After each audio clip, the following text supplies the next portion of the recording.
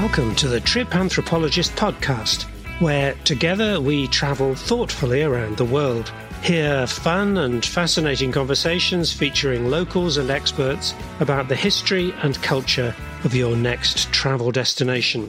Be inspired and amazed at some of the world's most intriguing and iconic locations. So, pack your curiosity, fasten your seatbelt, and get ready as we take off for this week's adventure with your host, award-winning anthropologist, Monique Skidmore. Hello, travellers, and welcome to the Trip Anthropologist podcast. Each week, we're taking off on a trip to some of the most exciting or unusual destinations in the world. I can promise you that I'm just as curious as you are. So together, we'll explore the history and culture of the world, one trip at a time. Today, we're off to commune with the ancient oracle of Delphi, a figure that we all heard about as children. But really, we didn't learn a lot about it, and we'd learned even less about the ancient Greek city of Delphi. I'll be talking with Penny Kolomvotsu, a child of Delphi, who is now an expert tour guide to the history and culture of the ancient city. We'll talk about the oracle, but what you hear might surprise you. Delphi was once called Pytho, and it was considered to be the centre of the world. It's an exciting place to visit. Like many of the sites of ancient cities, it has a beautiful location. It's nestled on the slope of Mount Parnassus, and it looks out at mountain ranges and down upon the Pleitos Valley. And like many of the largest ancient Greek sites, this UNESCO World Heritage Site consists of an archaeological zone next to a small city. In addition to being the home of the oracle, the archaeological zone has a magnificent temple of Apollo. Delphi is unlike all of the other major ancient Greek sanctuaries because of the volume of expensive goods that were brought to the site and later uncovered by archaeologists. Delphi was found to have been settled from the late 9th century BCE. Delphi was the site of the Pythian Games. There were once 4 Pan-Hellenic Games that later became the Olympic Games. In addition to the Pythian Games, each summer there was a large festival called the Theoxenia. It was a feast and celebration that drew representatives from around the Hellenic world. So as you can see, there was more going on at Delphi than simply an oracle on a mountain in central Greece. So let's go visit Delphi now and take a tour with Penny Kolomvotsu and find out why Delphi was one of the most important sites in all of ancient Greece. Penny, I'm so delighted to have you here today.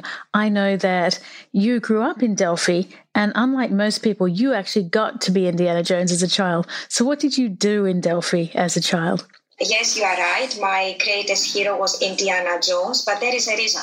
There's always a reason, Monique. My ancestors originated from the little village that was built on top of the ruins. When I was very little, my aunt, older people, they used to tell me their stories. So what would you do? You'd go down to the basement. You would find anything that would have made any connections with the stories told. And this was the most fascinating thing that made me so interested in these stories of Indiana Jones. Getting to find all this stuff, all these artifacts that would have made the connections, it was like getting to know the story of the people, the place you grew up. So it was fascinating. Then when you became a big girl, you studied museum studies, and now you show people about the history and heritage of Delphi. Yeah, because I do believe that there is so much to discuss with people. I'm always grateful that they are interested and that they do give me the opportunity to show them my home. You discuss history, you discuss nature, you discuss people, you discuss beautiful issues. And it's fascinating. It's so rewarding. Well, I'd love to get stuck into a bit of mythology of Delphi now, and I know that you're the right person to ask. So can you tell me, what is this about? Eagles, Zeus, Omphalus, eternal flames? What was going on? In ancient times, the Greeks believed that the oracle of Delphi was the center of their Greek world. Of course, they had to justify that with Zeus. And this is when they said that Zeus left the eagle's fly from the opposite ends. And that's where they met, right above Delphi. Immediately, Zeus threw the stone from the sky, the Omphalos stone, to mark the exact location where the eagles met. And I think that was a wise thing to do, because considering how much hate there was and how much they were fighting each other, the Oracle of Delphi gave them the opportunity to come together, make it a common ground, and maybe then behave. And you told me, I think, that whilst there was an eternal flame everywhere, the initial eternal flame came from Delphi. Yeah, correct. So if other cities, their flames went out, I guess they had to get over to Delphi. That is correct, Monique. It's the center. It's the most sacred site in Greece. Eternal flame was burning inside the temple of Apollo. And that's the eternal flame burning in any other temple, I guess. And I don't even think a lot of people understand that there was a temple of Apollo at Delphi. What people really know, of course, is that there was an oracle.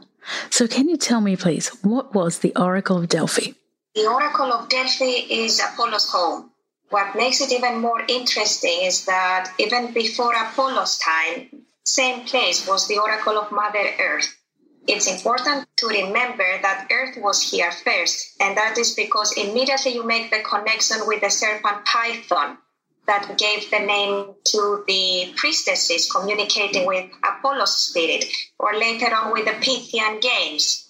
So the Oracle of Mother Earth, then guarded by the serpent, and then Apollo, god of harmony, came to the Delphi, killed the serpent, and that's when he took over.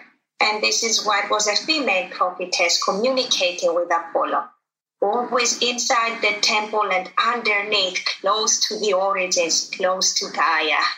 So there we get layers of mythology and periods of history, from a Mother Earth to serpents or Pythians, if you like, being slain, and then to Pythian priestesses relaying the words of Apollo to the population. Do I have that right? Yes, another name for Apollo was Pythios Apollo, so the one who killed the serpent.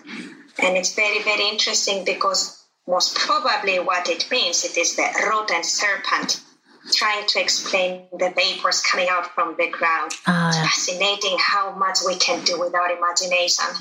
And it is true that many of the earlier reports about why people may have spoken in sort of speaking in tongues or a sacred sort of language was attributed to the vapors that came out of the mountain there.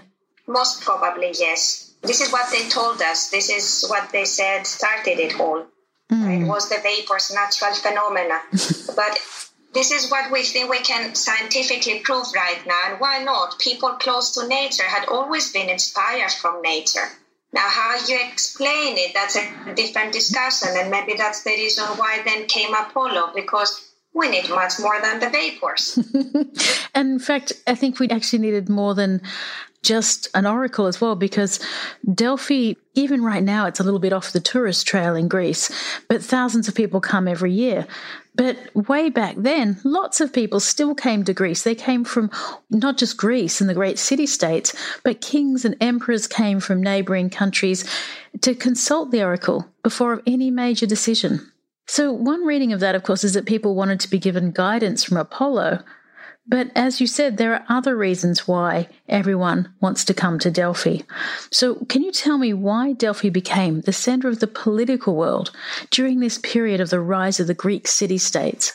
When I hear you saying it is a political centre, then immediately it makes me aware of the responsibilities humans bear towards themselves.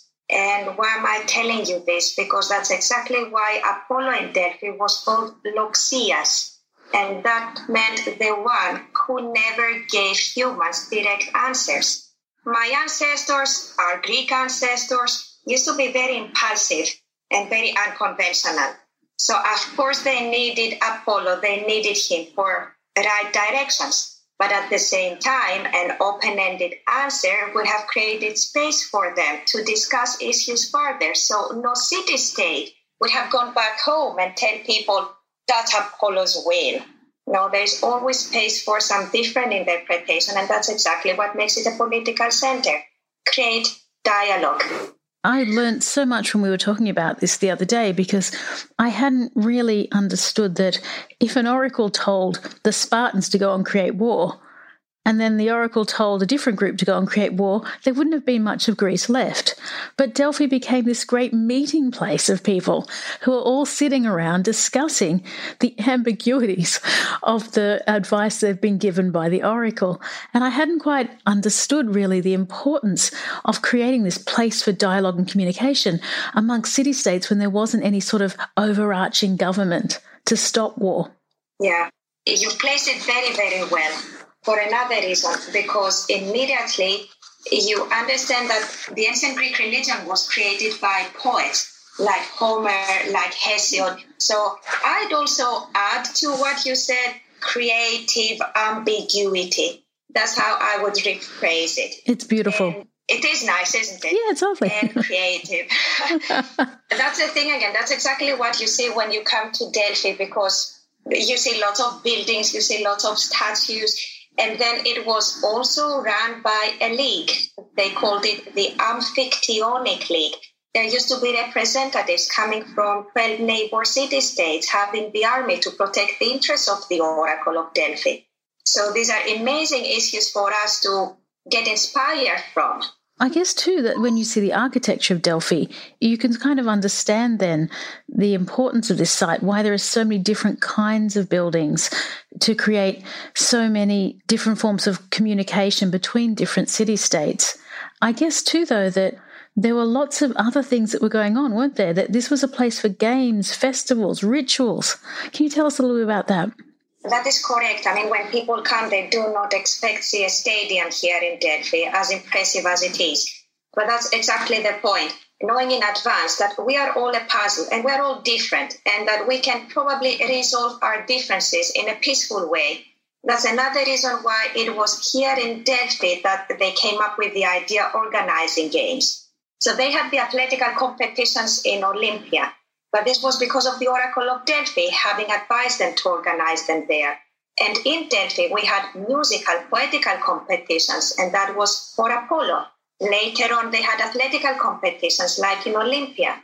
So that's the reason why we've got a theater. These are the Pythian games. The Pythian games in memory of Apollo having killed the serpent, taking us back to the very origins of the ancient side. People meeting, not killing each other, but making the best out of themselves in an artistic way as well. And it just breaks my heart to know that, as with all the sites of ancient Greece, this wonderful flowering of dialogue and of creative communication was destroyed. So what happened to Delphi, and when did it stop being an important site?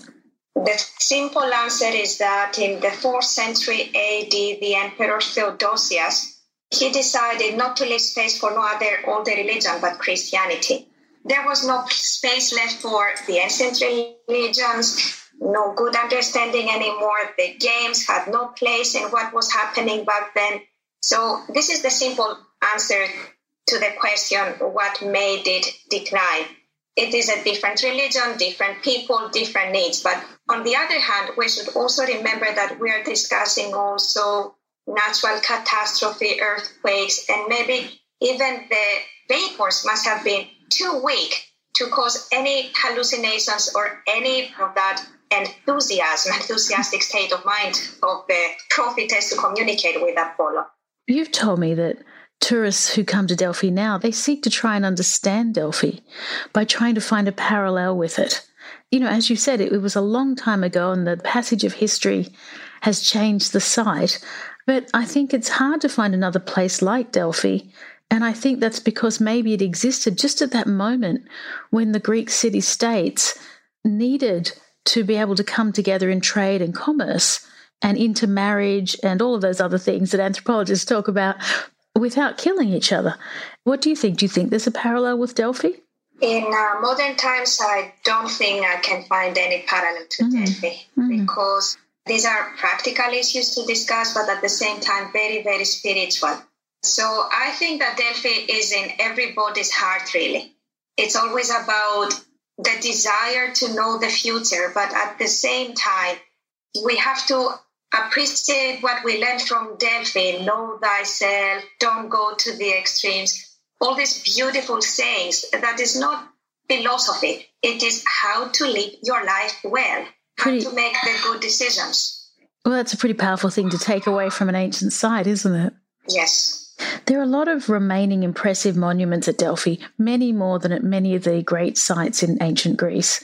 What should visitors see when they come to Delphi? Of course, it is the whole setting that is very inspiring and very dramatic, because you see how they didn't try to change the natural landscape, but they adjusted.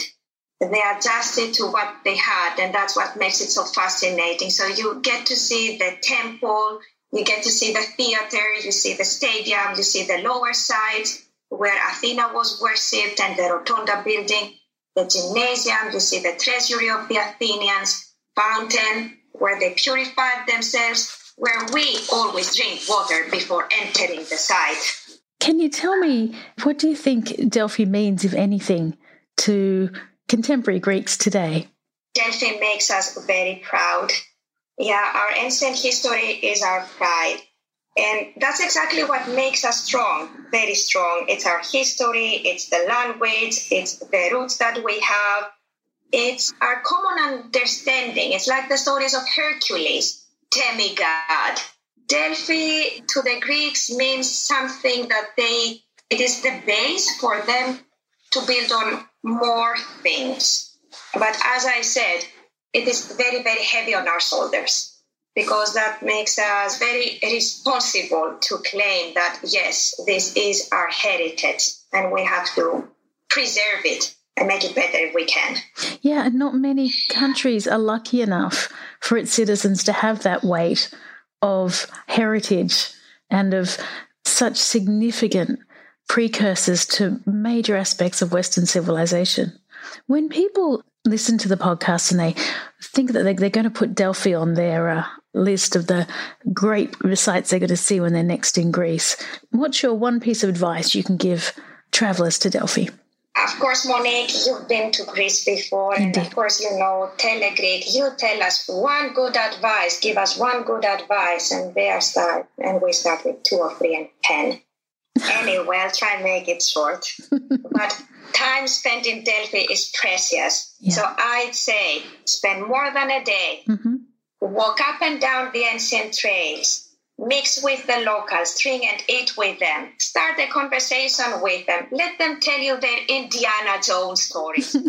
Listening to people trying to speak Greek. And allow yourself time to enjoy the light. Breathe in, breathe out. And then you do realize here in Delphi how lucky we are to be alive. You are lucky to be a Delphinian, Penny, and we are lucky to have had you here today. Thank you very much for your time. Evcharisto. Thank you, Monique, and hope I see all of you in Delphi someday. I hope we see you soon. Thank you very much. Bye, Penny. Bye-bye. Thank you. So that's what really happened at Delphi, and why oracles speak, if not with forked tongues, at least with a high degree of ambiguity. I'd like to thank the wonderful tour guide Penny Kolomvotsu for sharing with us her understanding of this site that she's lived with all her life. You can read everything you need to know about visiting the ancient sanctuary of Delphi from the website tripanthropologist.com. I hope you've enjoyed this episode of the Trip Anthropologist podcast. I'm looking forward to our next adventure together when we'll travel thoughtfully. Thanks for tuning in to this episode of Trip Anthropologist. Be sure to subscribe to this podcast series so that you don't miss any further episodes. And please take a moment to leave a review of the podcast in the App Store. Begin planning your next trip now at tripanthropologist.com. And until next time, travel thoughtfully.